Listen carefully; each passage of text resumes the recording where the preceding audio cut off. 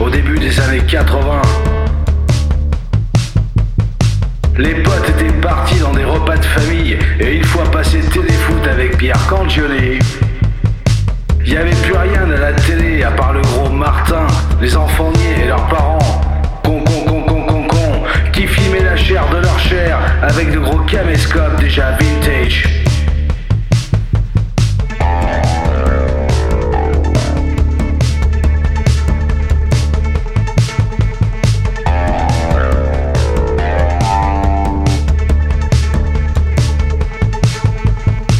On se retrouvait souvent à 2 ou 3 à glander sur un banc au bord du terrain de jeu, à regarder nos Stan Smith plus ou moins blanches, à dire ce qui nous passait par la tête,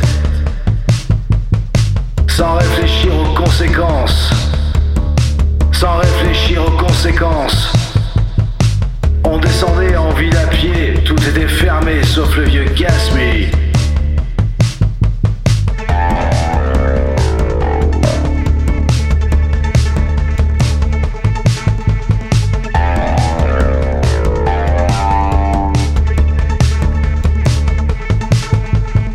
Le Chiquito, le Lutetia, le bar des amis, le rallye, Tote Quante. Pour trouver les clopes, il fallait descendre à la gare ou place de la Rêve où on buvait des Monaco, des Indiens, des panachés.